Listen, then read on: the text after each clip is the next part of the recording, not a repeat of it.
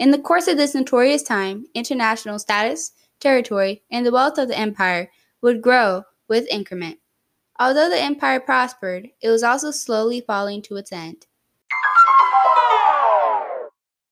Precedently, the year of 400 CE, foot soldiers were well known for wearing breastplates and helmets, but when the ground drills were abandoned due to neglectance, the accepted armor thrived towards being abundantly heavy. The soldiers then put in a request to the emperor to withdraw the breastplates and helmets.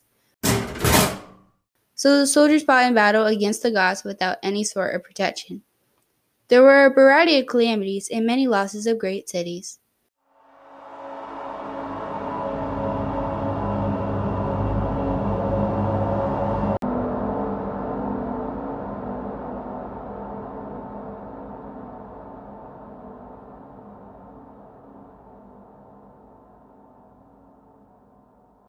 The conditions of Roman citizens in time of peace was well worse than war.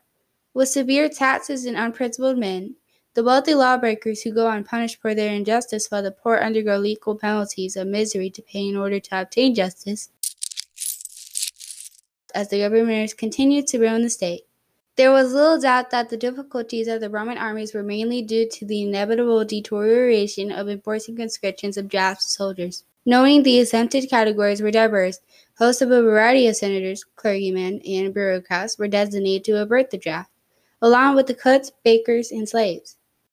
The Roman world was shaken with violence and destruction. Calamities continued to astonish and terrify the citizens of Rome.